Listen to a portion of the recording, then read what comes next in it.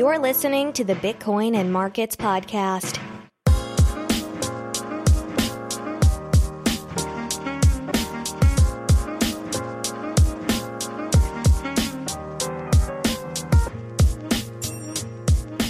Hello, Bitcoiners. Welcome back to Bitcoin and Markets, the 24th of January, 2017. This is episode 32. I'm going to jump right into a market update for you guys because there has been a lot of price action over the last week or even 2 weeks. So, okay, Bitstamp is sitting right at 900. OKCoin is sitting at 62.71 yuan. Now, I was watching the markets really closely last night because I'm putting this out on the 24th. On the 24th of January, the Chinese exchanges stopped their fake volume, basically. And so a lot of people were watching what's going to happen to the price. It has been pretty stable. I mean, it shot up like $40 right at the crunch time hour, shot up $40, but it has come back down and it's pretty stable right now. It looks like a little bit droopy. It could fall, but I think it's a good sign for the future. We'll see. There has been a mempool attack in the last 24 hours, so lots of people, well, I don't know if it's even an attack. I mean, if I'm withdrawing my coins from the Chinese exchanges, it's going to have a lot of volume.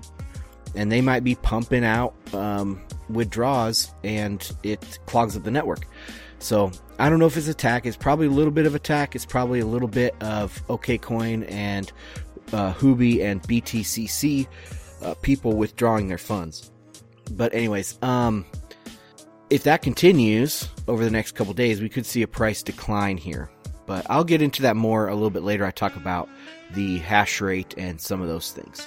Okay, local Bitcoin's volume did hit a new all-time high last week at something like $21 million worth of volume over that week. But the most current week was 17 million.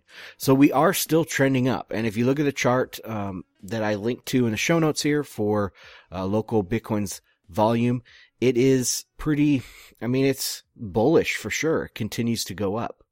Okay, network volume for, I think this is 24 hours, was $100 million worth of Bitcoin transacted.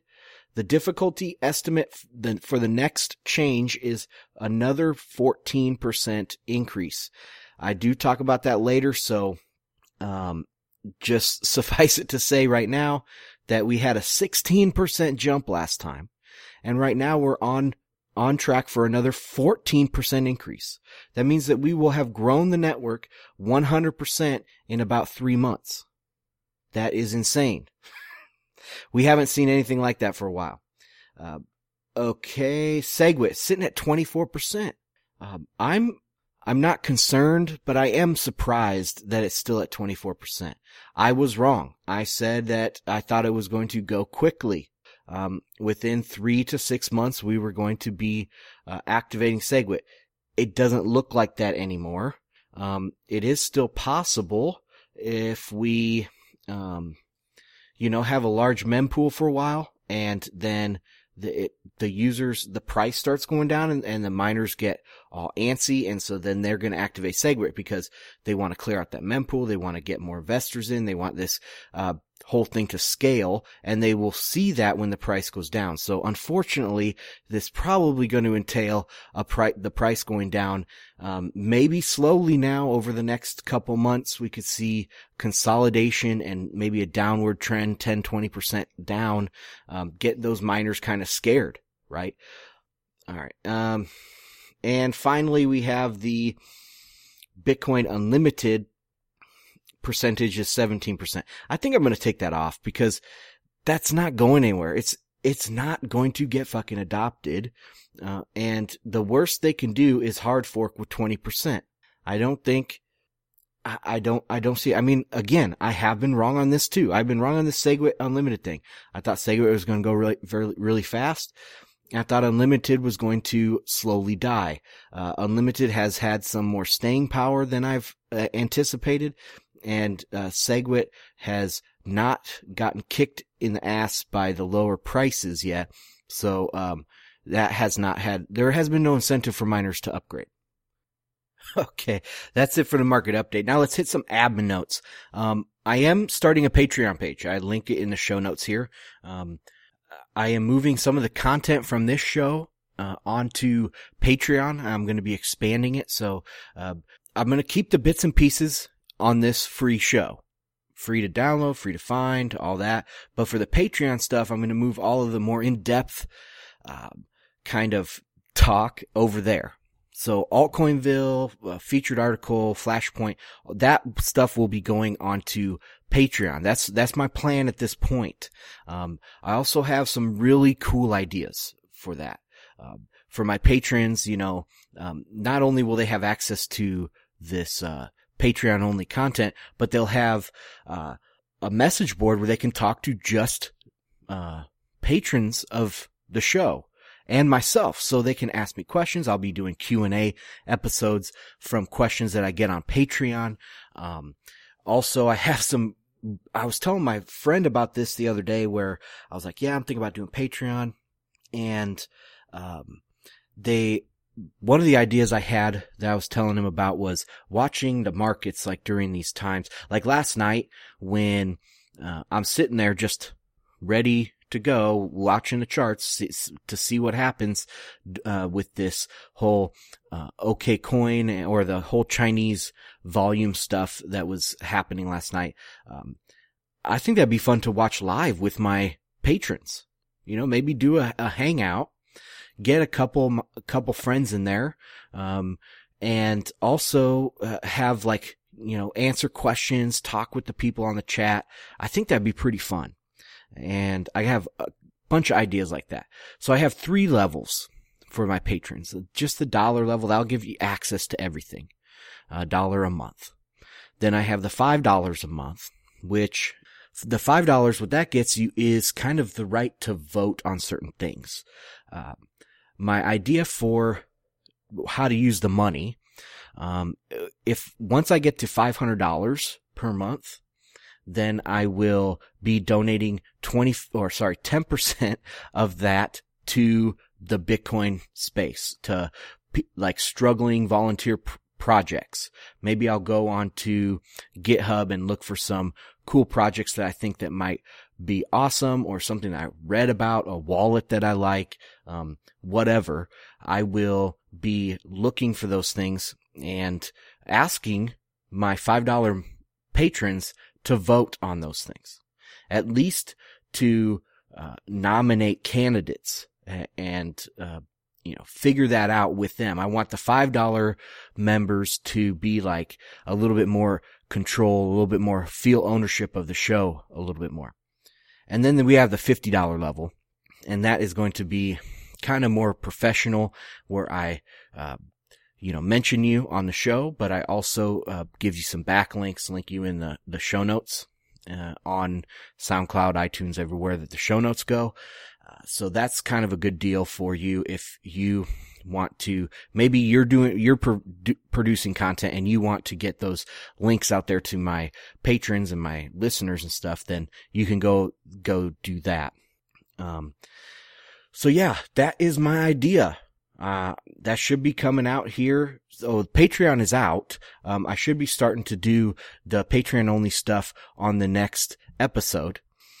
Also, we have, I have an idea to do a YouTube channel that could be coming in the next couple months. I've been kind of keeping it hush hush, just talking to a few people that I trust, to give me some feedback on my ideas for that. It's basically just going to be a market update show. And, like I did just now with the market update, I'll be doing that for 5 minutes every morning, and posting that to YouTube. And, walk you through some charts maybe real quick or something. And that's it. So check out my Patreon page, subscribe. That would be awesome. I love, the support. I love all the donations that I've gotten so far. Those donations make me, feel, I want to say feel loved. Oh, I can feel the love. It makes me feel appreciated. And that's great. I mean, I would do the show regardless, but it's nice when you have people that appreciate what you do and they throw you a couple bucks. That's great. So thank you for everyone who donated so far. Check out the Patreon page and hopefully we can make some stuff happen. Enough of advertising the show. Let's go into the main content. Bits and pieces.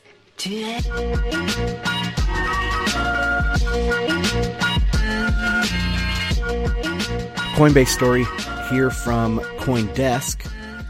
Fred how do you even say it? Ehrsam? Fred Ehrsam, one of the co-founders, he is leaving for new, quote-unquote, new startup opportunities. One of the big things out of this article that hit me was this line here.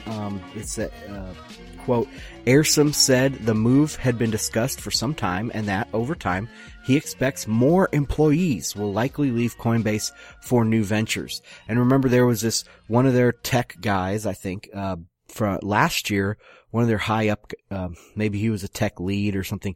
He left Coinbase to start his own high frequency trading company, something like that. So this is the second major, exit from Coinbase. So what's going on here? More people to come?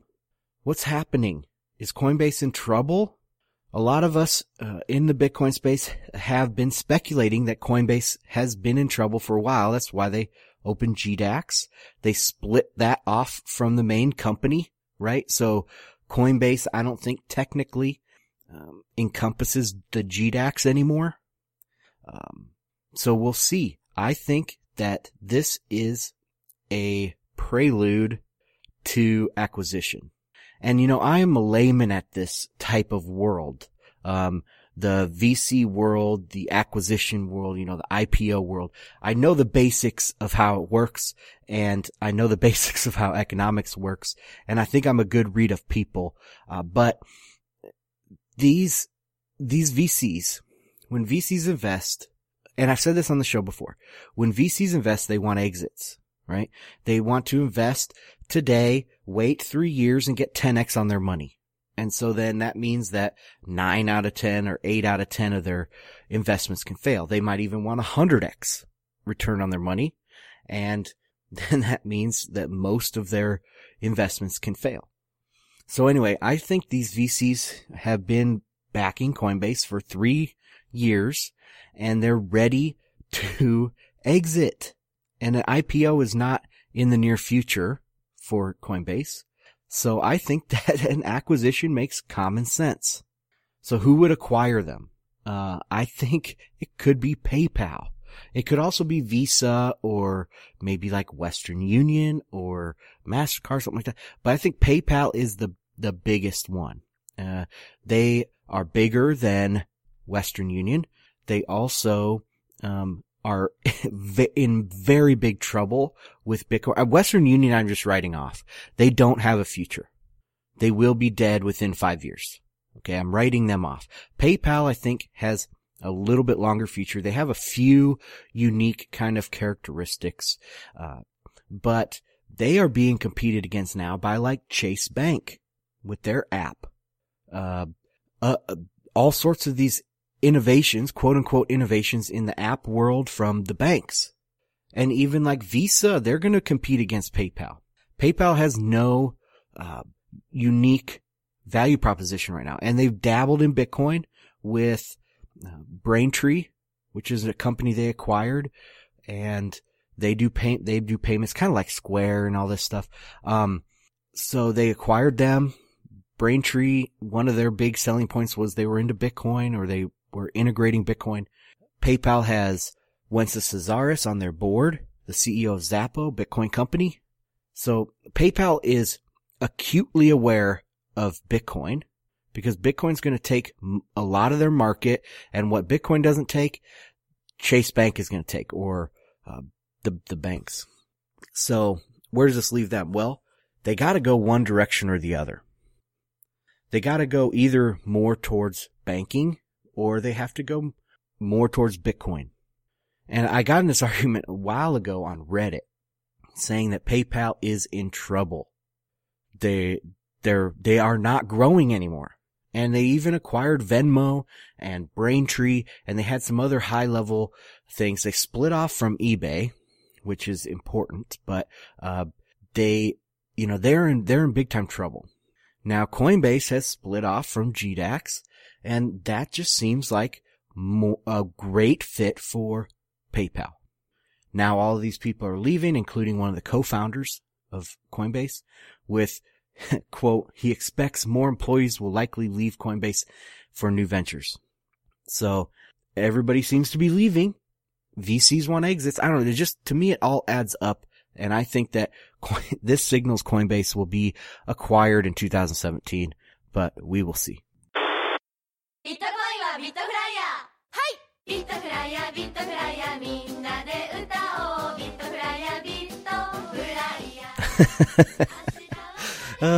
What you guys are listening to is a Japanese Bitcoin commercial by Bitflyer. I think it's the most watched Bitcoin video on the planet. And they have 3 similar ones on their YouTube channel, each with over 1 million views. 100% in Japanese. Japanese title, Japanese lyrics, everything Japanese. I mean, it's targeted specifically at that, the Japanese market, not the world market or anything like that. And this confirms what I've been saying, is Japan is growing in influence in the Bitcoin space. We talk a lot about China with the mining and the trading, but we don't really talk about Japan very much. But the Japanese yen volume recently surpassed the USD trading volume for Bitcoin. So I'm watching this closely, this growing influence of Japan, and also kind of, I don't know how this would look, but keeping a eye out for like Japanese culture that might be coming into Bitcoin culture. I don't know what that would look like or anything, but maybe we'll know it when we see it. Anyway, these videos are really fun. Check them out on YouTube. They're definitely worth a watch.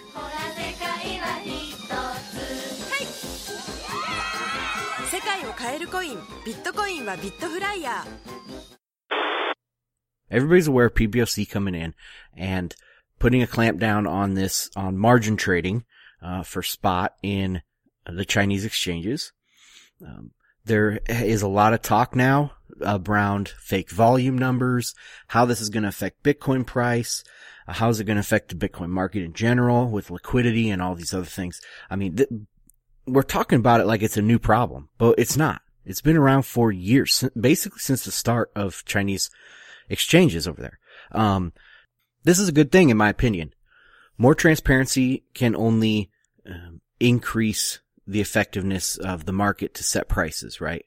Price discovery. So I think that this is a good thing. Also, it makes it more difficult to short it. Because if you're shorting it, you basically have to just sell it. You have to sell your position. Or just buy or sell what you own. You can't, notionally buy a bunch of Bitcoins and sell them short, naked shorting. So I think this will stabilize the price in the near term and especially in the long term as we go forward. By stabilize, I mean slowly go up. We will have less dramatic moonshots and less dramatic corrections. But one thing that does kind of concern me is people that were trading spot margin on these more robust Chinese exchanges. They might move to newer fly-by-night, less robust exchanges. So be watching out for that and don't do it. If you are one of these people that want to go to another exchange, pick, there's a few out there already. So pick some more, older exchanges in the space that you can trust. Another aspect to this is like fee structure. So right now they have 0 fees, but even BTCC has said that they're looking at doing trading fees, trying to become more in line with like a standard exchange, and the volume is going to be drastically cut. The volume already is drastically cut if you look at the charts. I want to play you a clip from March of 2014 at a coin summit where Bobby Lee is talking with Dan Moorhead of Pantera Capital, and they are discussing this fake Chinese volume back then. It's an old problem that goes back to the last all-time high and everything. So, just for all the noobs out there that are being exposed to this China stuff for the first time, it's not new. What's new is that they're going to crack down on this fake volume. So here you go. It's 4-minute clip. Let's start it. Sure. We've done a lot of work trying to study the volume reported by Chinese exchanges over the last 6 or 8 months, and it's not obvious that all of it's totally true. We think Bobby's firm publishes realistic figures, but some of the other exchanges publish just insane volumes where you can see the price ticking 1 cent back and forth for 1,000 back and forth for hundreds of trades in a row, which is, it's theoretically possible. It's 1 billion to 1 that actually is what's going on. So, Bobby, what do you think about getting more transparency in the exchange space, and in particular in China, where there's probably the least? Yeah, this is a really tough issue. I don't know how many of you know about this problem happening in China right now. Competition is very stiff. We have a lot of competitors and exchanges a lot of companies doing exchanges in China. But the reality is all of them engage in this deceptive marketing of their trading volume. It's really, really frustrating. Part of it has to do with culture in terms of crossing the ethical boundary. They think, unfortunately, I'm not proud of this, but unfortunately in China, they think that it's okay to do it if everyone else is doing it. What I'm referring to is the boasting, the bragging of the trading volumes. And just to give a quick 101 on how to do that, I've studied this in detail, so I could give a lecture on this. But essentially, there's 3 things you could do to sort of show fake volume and fake liquidity. Number 1 is you just wear heels, the way they say it, wear heels, and you just pad your numbers by 10,000 to 20,000 Bitcoins a day. And the easiest way to catch that, and this is the easiest catch, is you just look at one exchange, look at their data feed, how many transactions go through, and over the course of a 24-hour period, you see like 1,200 Bitcoins got exchanged. And then on some of the sites, they'll say 21,200 Bitcoins. They just padded by 20,000. So that way, on that exchange, every day, the volume is like 21,000, 22,000, 20,000, 25,000. It's always over 20,000. So this is like really simple. And yet, some of the data feed providers still allow that. I don't know why they do that. So the second way is actually more complex. This is where it's harder to detect. What they do is, in between every trade, so remember, trades happen 24 hours a day, but they don't happen every millisecond, right? Sometimes they're a few milliseconds apart, a few seconds apart, and sometimes the data feed is slightly delayed by a few seconds. So what they do is, in between 2 trades, they'll say, oh, let me insert an order, let me sell from my left hand to my right hand at whatever price, and then again, if there's no activity, I'll sell from my right hand to my left hand. And then they've gone smart, and what they do now is, they used to be just random numbers, and then it would just be like this very even trade volume. And then they're like, oh, that's too easy to tell. So what they do now is they ramp up the left-hand to right-hand trade. You can ramp up the volume based on a real trade. So if a real trade comes in for 10 Bitcoins at this price, maybe 7 minutes later or 12 minutes later or 15 seconds later, they do a fraction of that amount and then do it multiple times. So that way the fake volumes go up and down with the real volume, but it's like a magnified version of it. And we've seen magnification of anywhere from 10 times to 100 times. 10 times to 20 times. So this is really, really bad. I think it's bad transparency. It's just really frustrating. And there's media that has done exposés on this, but the reality is people are still not up to speed on this. And how can you trust an exchange that lies about that kind of stuff? So that's very frustrating. And the third thing is about phantom liquidity. So you know about order books where bid and ask prices go up sort of in a V shape. A phantom order is where they have orders in there pretending they're willing to buy or sell at a certain price, but when the price moves, the orders disappear. So if you want to buy 100 Bitcoins, if you place an order, market order right now, you could say, I could buy the 100 Bitcoins by this price. But if there are phantom orders in there, what you do is you place a market order, boom, your order gets executed at a much higher price because there's no liquidity. So we've seen flash crashes on our competitors' exchanges in China. I won't name them, you know who they are. For example, we did Litecoin trading recently, and in one exchange, the Litecoin trading went from 90 RMB, this is Chinese yuan, from 90 RMB went down to 1 RMB.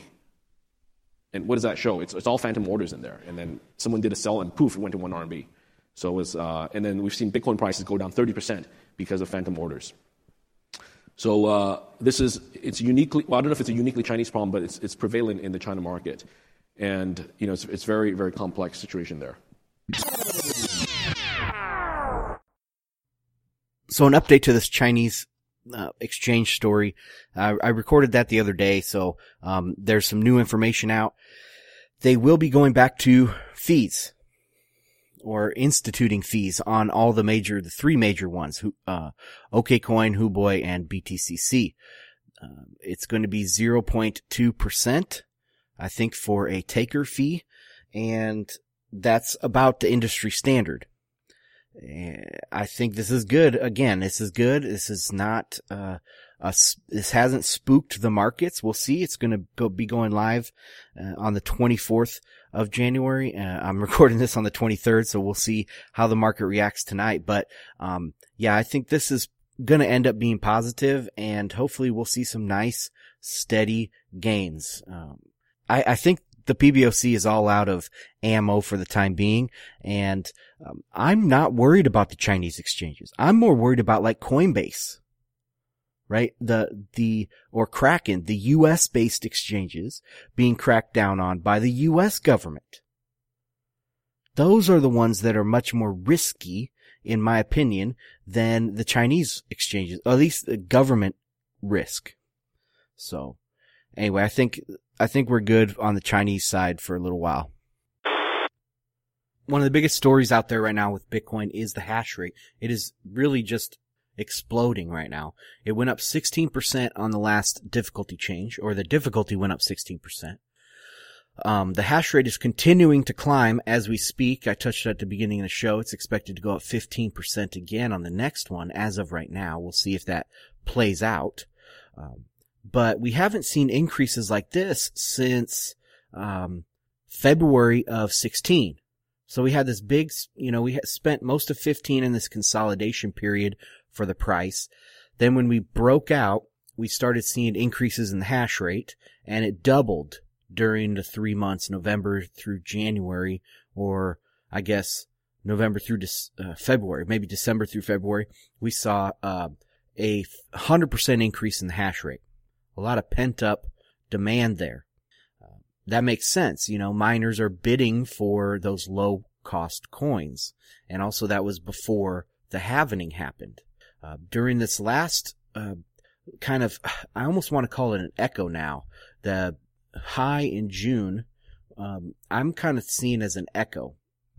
And that sounds weird to say, but, we had this breakout at the beginning of 16, and it looked like we were going to do real well, continue up, but then we had the Mike Hearn quit, and so we consolidated for another almost 2 months before this echo around the halvening happened.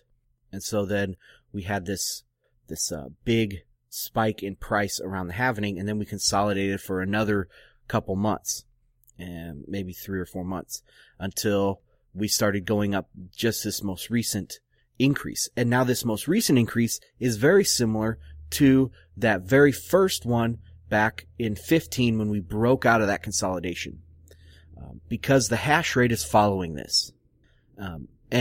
So a lot of people have this idea that hash rate is a floor on the price. And I've even said that in the past too, more as a simplification of what's going on. But, I want to explain that a little bit more here. So I think this idea comes from the gold world, because there are a lot of gold bugs that are also interested in Bitcoin. And they say that, okay, if it takes $1,000 to get an ounce of gold out of the ground, then that's a kind of a floor on the price. The price can't fall below that, which is not true, but it makes more sense with gold, because their variable costs are going to be lower anyway. And they can't simply fire people this week and hire these people back, or turn off their big rigs and turn them back on next week, like mothball their factory or mothball their refinery, and then turn everything back on the next week. But with Bitcoin, you can do that, right? You can dial back your chips. You can overclock them when the price goes up, and you can dial them back when the price goes down. You can also take 10% of your miners offline and then turn them back on next week. It doesn't matter. So the variable costs are a lot more fluid with Bitcoin, and so that makes sense. Now, the way I interpret this, the hash rate, I interpret it as a bid. It's a bid for Bitcoin. We are all users. There was some debate on Twitter from the Jihan, the guy from, is he via BTC, or maybe he's the Bitmain guy. He hates freaking SegWit. He hates Core. He is just as big of a problem as the one who will not be named on this show anymore, who's running Bitcoin.com. But, so Gian said, hey, miners run the show, users don't. And I responded, fucking miners are users, bro. What world are you living in? You demand Bitcoin just like any other user for your own reasons. Everybody is a user. Everybody demands Bitcoin, and the hash rate is just a representation of a miner's bid for Bitcoin. That's what it is.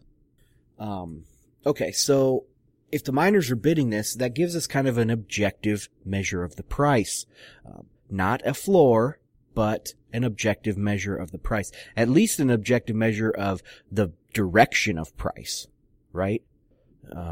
It's very hard to quantify exactly what it means, but you can say the trend definitely would hold, that the bid is going up by these miners.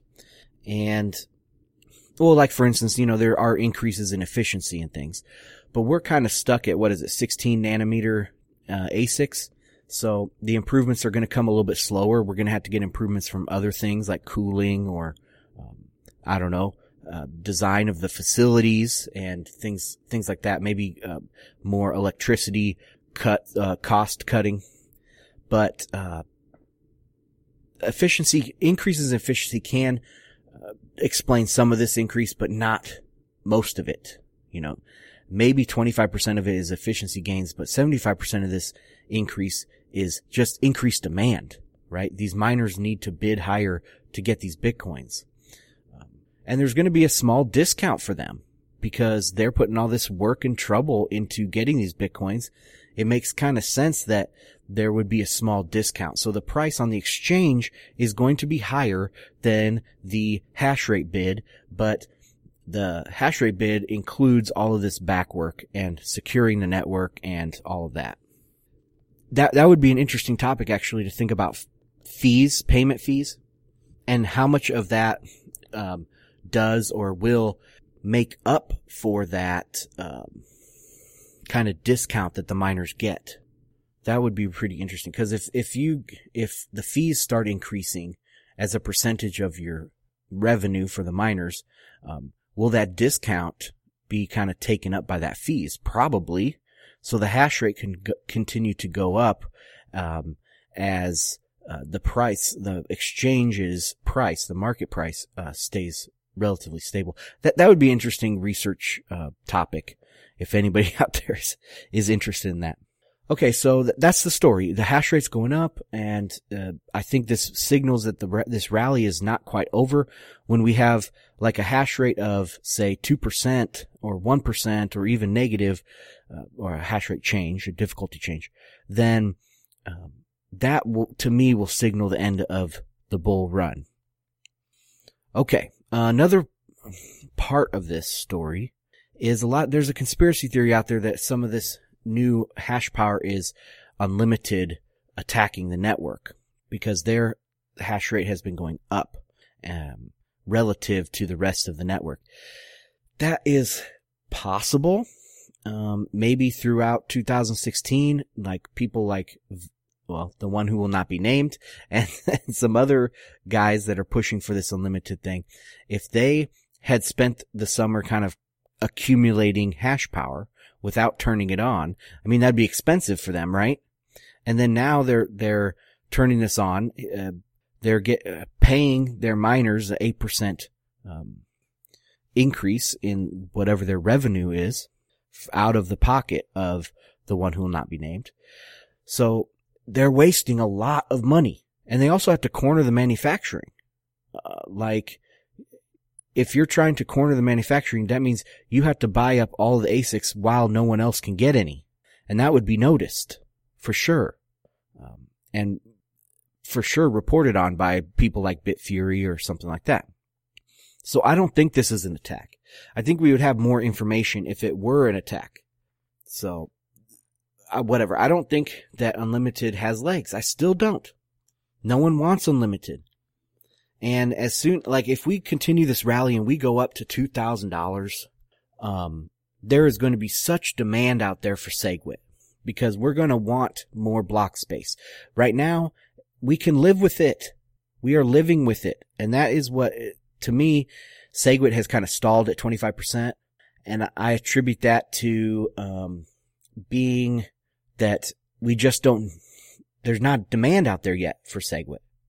But as we go up and up and up in price, and there's more and more people, a bigger mempool, backlogged to these transactions, there is going to be demand, major demand from the users to increase or to adopt SegWit. That's my opinion.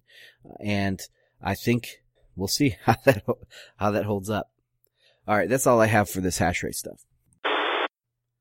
And the last piece of news I have here for, the bits and pieces is a report from Brave New Coin, or an article from Brave New Coin, talking about this company GMO out of Japan. So this is another Japanese story.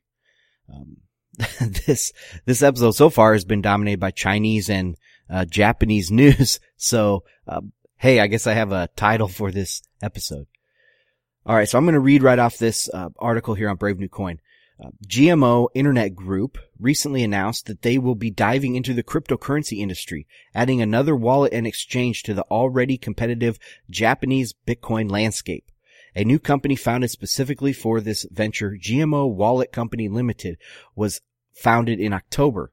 As the largest and most successful company in the country for both internet services and online securities trading, GMO could quickly become serious competition to the rest of Japan's Bitcoin industry. A little further down here, while estimating that the market size in Bitcoin for cryptocurrencies will grow to 1 trillion yen, or $8.7 billion in a few years. The main reason for the new venture cited is a recent improvement in the Japanese regulatory environment following several Bitcoin rulings from the Japanese government. So that's a pretty big market, 8.7 billion in the next few years. So let's say 2 to 3 years, 8.7 billion just in Japan. That's gigantic. So another thing, yes, the Japanese environment, this is what I said, that their regulatory environment is very friendly to Bitcoin. They have very connected individuals that have all the new technology and all this stuff. Their demographics are horrible. So all of their young people should be looking for ways to hide their money so that they won't get taxed out the nose. I think all of these things are going to build into Japan being a real big player. So check out that article. Altcoinville.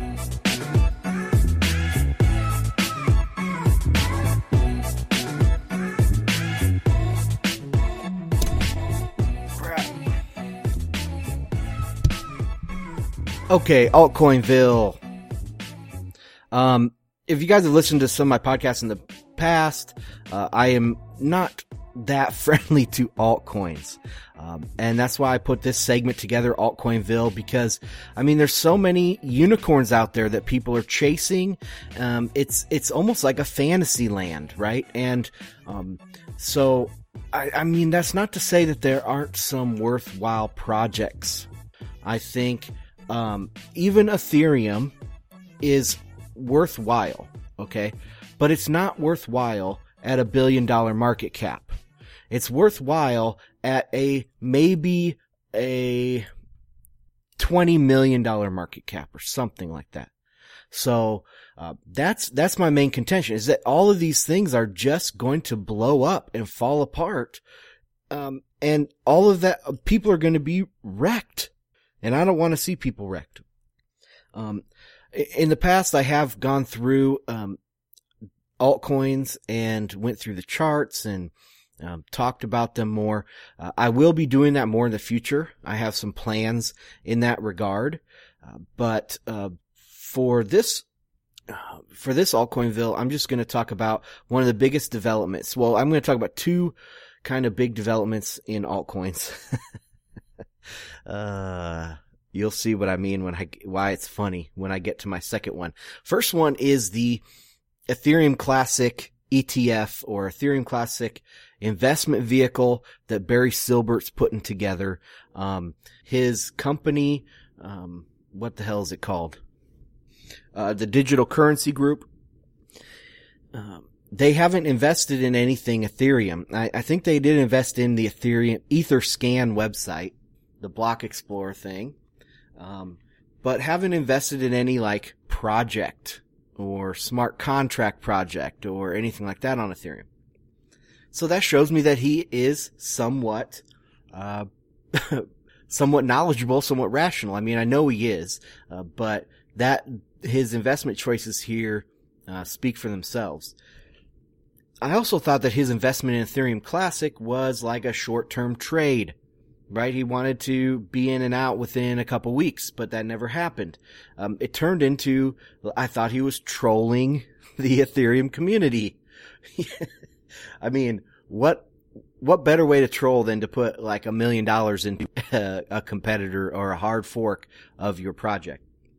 So anyway, now it's come out that he's taken some of that Ethereum Classic. I don't know if it's his or other stuff that he has acquired. And they're going to be putting it into a trust. So they have the Bitcoin investment trust. Now they're going to have the Ethereum investment trust. It's actually pretty clever. This guy knows what he's doing. Right after that was announced, it pumped up. I think it probably has more room to go, and it could keep going up. I mean, it depends. I think they're quite a ways off of actually getting this to be tradable yet, because I think the rules with these trusts, and any listener that knows more about this, correct me if I'm wrong, that once you have ownership of one of these things, like the Bitcoin investment trust, you had to wait 12 months, I think, before you could sell them. So it was only accredited investors, and you had to wait 12 months before you could sell them. But once that 12 months got through, then you could trade them. And now it's, I think after that, you might have to hold them for a certain period of time, maybe 6 months before you can sell them.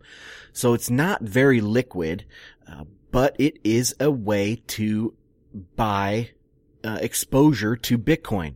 And now it's a way to buy exposure to Ethereum Classic. I don't have too much to say about it because Ethereum is not going to last. Ethereum Classic, I think, has longer legs, especially now. Oh, one thing I wanted to say was Vitalik tweeted out about their all-time high hash rate. So they finally recovered from the hard fork, and now they just had a all-time high hash rate. And he's like, oh, this is so great. And I said something like, what, are you like celebrating burning all that energy? I thought you were against that. I thought you were against proof of work, because he famously wants to go to proof of stake with Ethereum. And of course he didn't respond. I got a bunch of retweets on that, so I know that he saw it. I just I didn't expect him to answer. So anyways, Ethereum Classic, they are going to do a fixed monetary policy like Bitcoin. That's plus. They've also said that they have disabled their difficulty bomb. So to force Ethereum to go to proof of stake, Vitalik coded in there a exponential difficulty increase. And it's going to make it basically impossible to mine it or to use proof of work. You'll have to go to proof of stake at a certain point in the future. I think it's going to come this year. So we'll see. But Ethereum Classic has disabled that. So they disabled that, and they also made limited supply or a fixed supply of Ethereum Classic. That's awesome. Those are the two biggest complaints I have about Ethereum. Other than, I guess you could say, like the actual core thesis of Ethereum being Turing vulnerable. And that I have a problem with, but you can't really help that at this point in Ethereum Classic. That's going to take a much longer time to weed through and see if they can fix, but maybe change languages somehow. But they're going down the right path here. At least they have good head on their shoulders. And so I can see why Barry Silbert likes them and is promoting investment into Ethereum Classic. So that's all I have for Ethereum. Let's get on to the second story, and that is the altcoin called Bitcoin Unlimited. Now, there was a recent discussion where the chief scientist, quote unquote, chief scientist of Bitcoin Unlimited, Peter R., I'm not sure what his last name is, but I'm going to post a link to this transcript of when he came into the core Slack and he was talking about supply. limited supply. I mean, they were talking about supply of coins and supply of block space.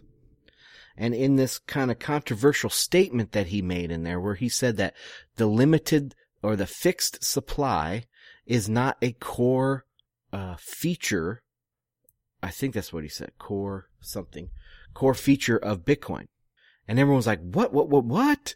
It got a lot of comments about that. It's just crazy. And then he tried to save it saying, oh no, I was talking about the block space. The fixed block space is not in the core protocol. But they made a lot, the core Slack guys are super sharp, and they made a lot of, great points. One of the greatest points in there was, well, that I thought was, why is there a limit, of 32 megabytes on messages? And the reason why is because, spam protection. So that was written in there from the beginning. The block size cap came later, but you could say in there that now with that argument of the message cap size or size cap, that it is inevitable to cap the block size, and that happened. We don't know what Satoshi was thinking, right? The only thing we know is what he wrote down. But anyway, so another point I want to bring up about this whole thing is that they are so religious about Satoshi.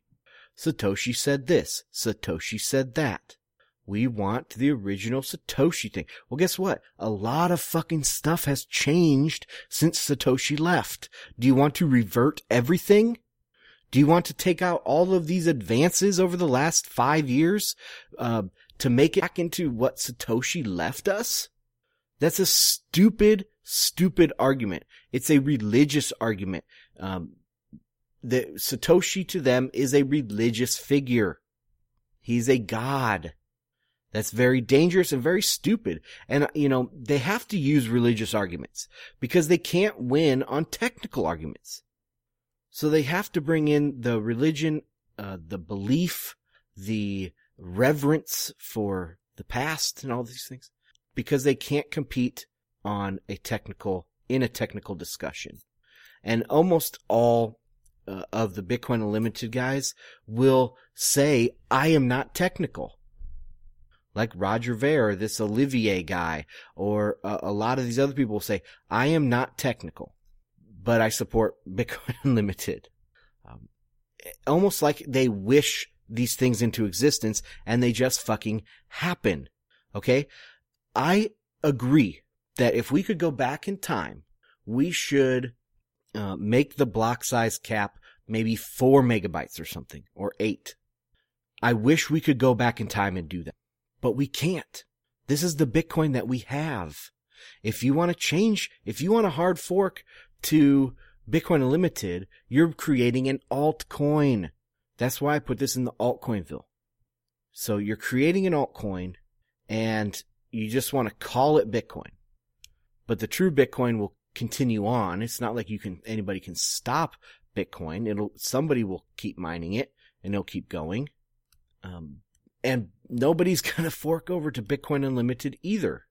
They have a few ideologues on top that are running the show and having all this mining power.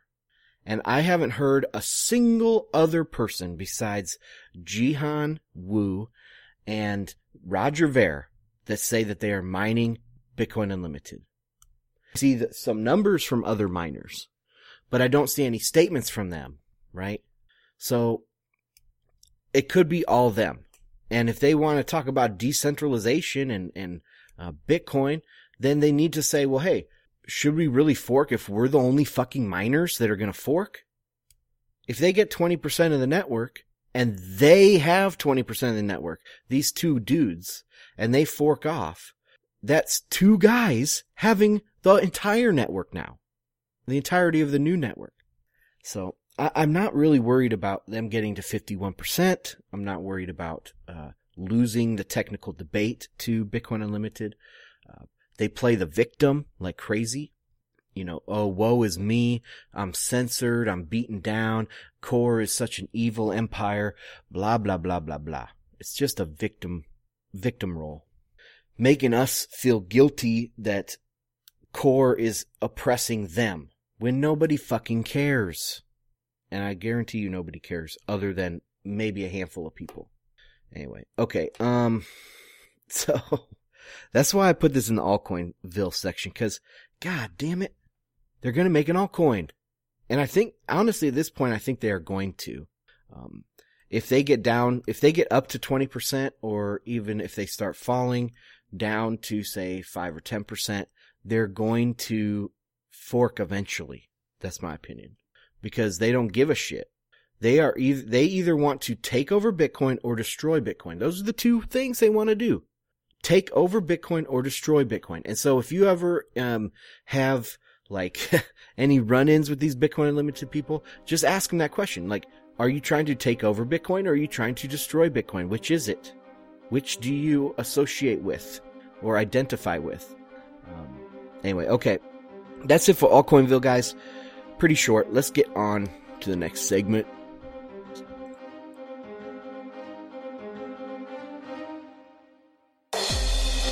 Featured article.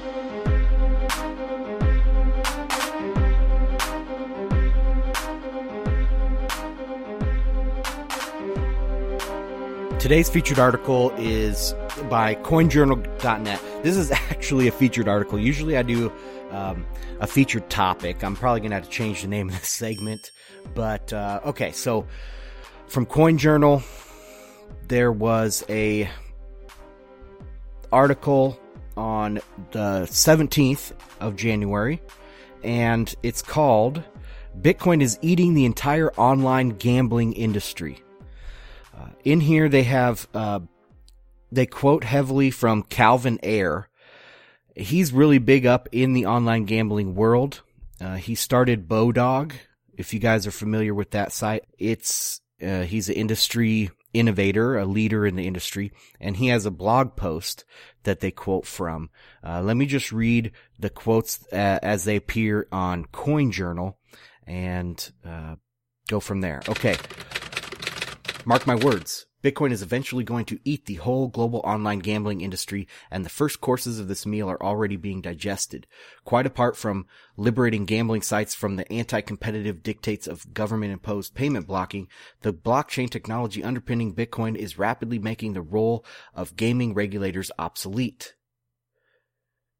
Ayre went as far as to hint that online gambling operators should store some of their capital in Bitcoin. Quote, with its finite volume hardwired into the technology, Bitcoin is increasingly viewed as a safe haven more akin to gold than the highly speculative investment it once was. And operators who store their loot on the blockchain will find themselves with extra capital to fuel expansion plans. End quote. Exactly, man.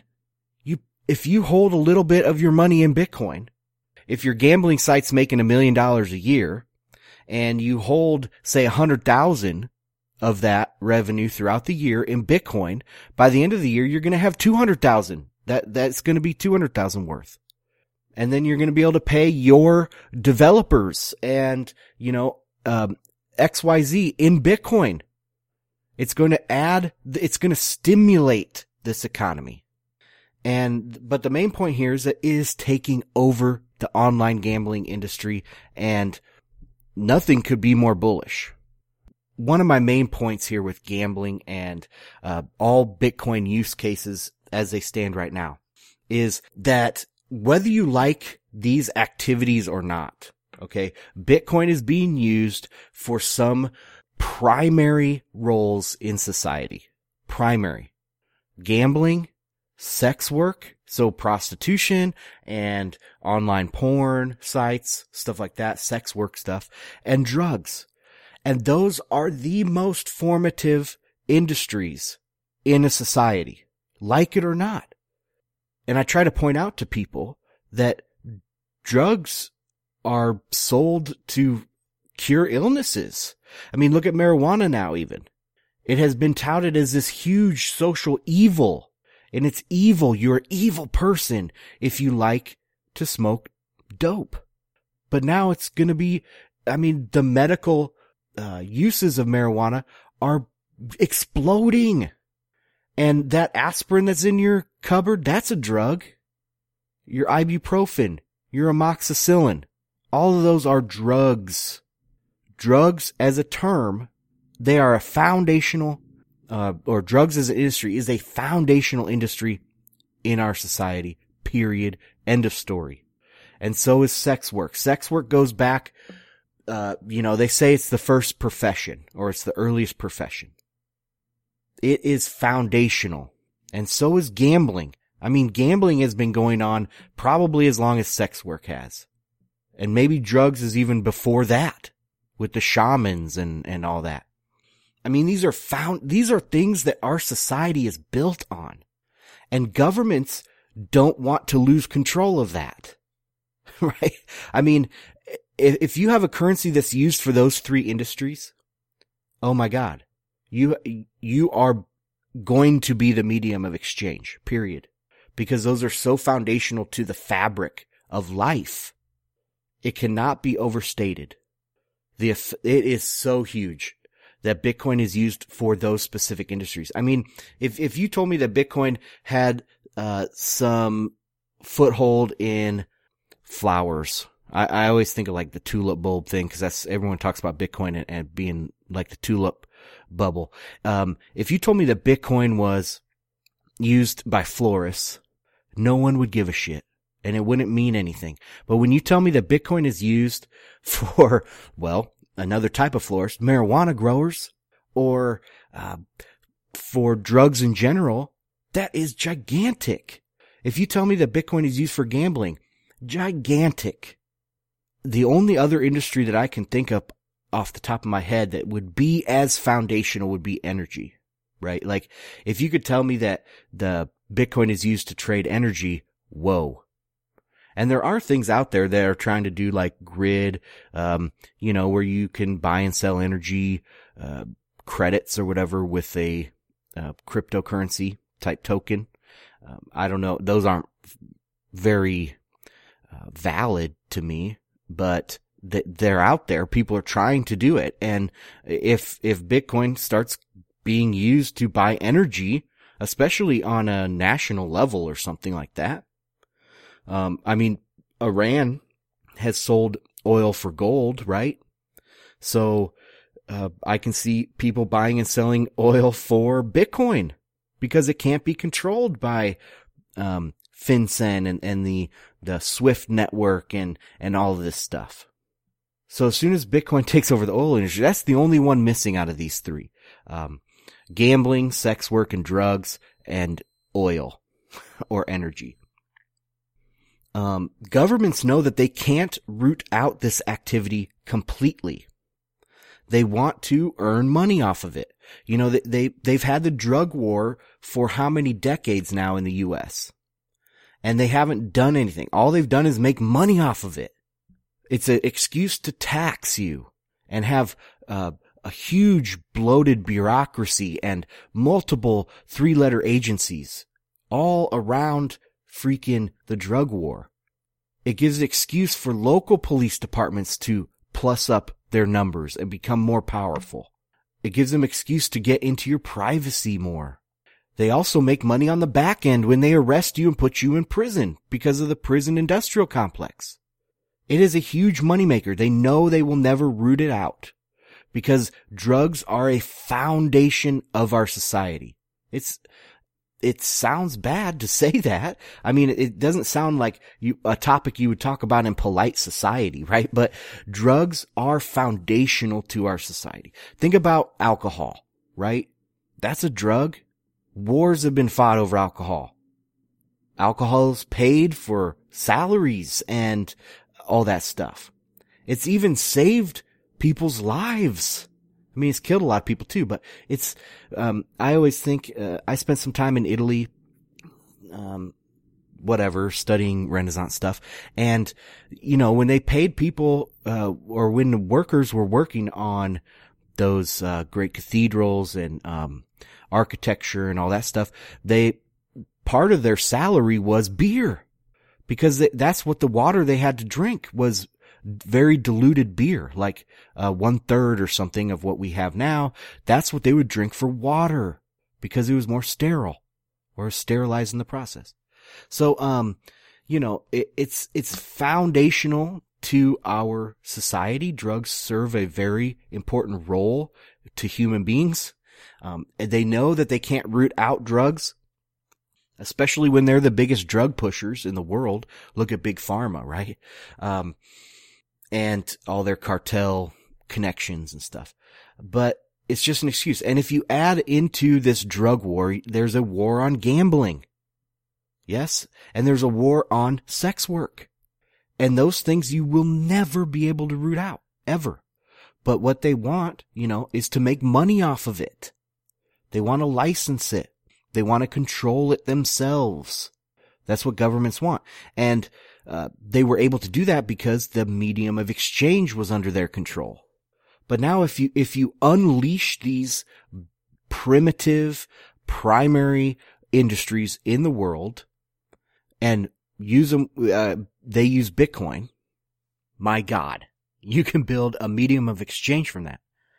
And recently people have been selling oil for gold like Iran. What's to stop them from doing that with Bitcoin? Nothing.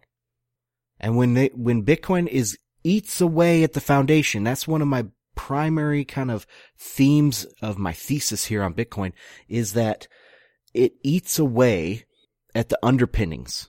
It's very active. And, you can juxtapose that against gold. Gold is not a weapon.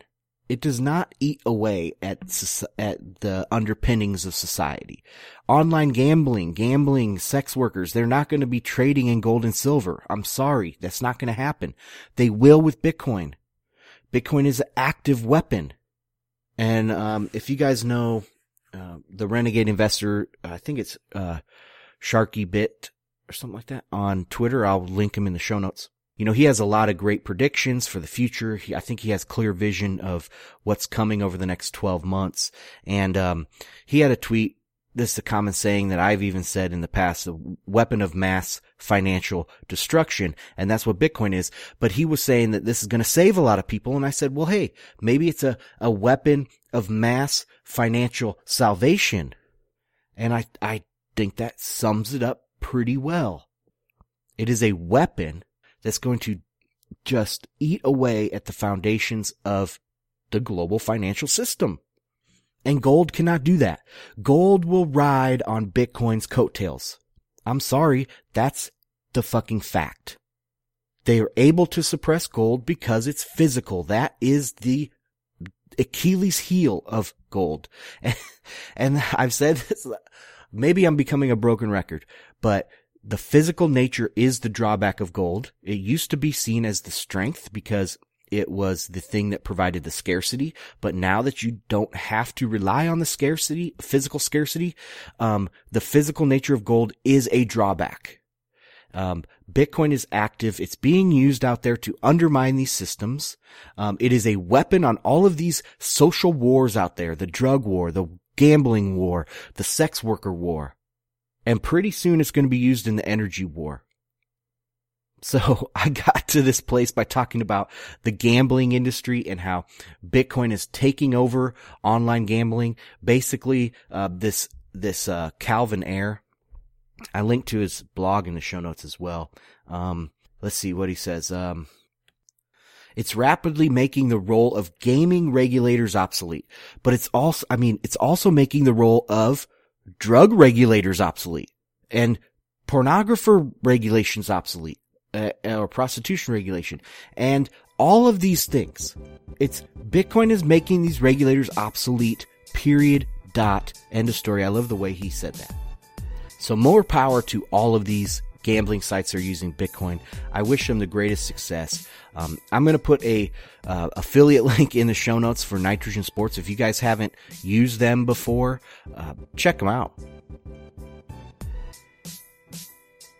That is a wrap for this episode. Thank you so much for joining me. My name is Ansel Lindner. This is Bitcoin and Markets. If you'd like to support the show, you can do so at the new Patreon page. Link for that will be in the show notes. Also, you can take a look at the website, bitcoinandmarkets.com. I have all the old episodes and a few blog posts and everything you need to follow the show there.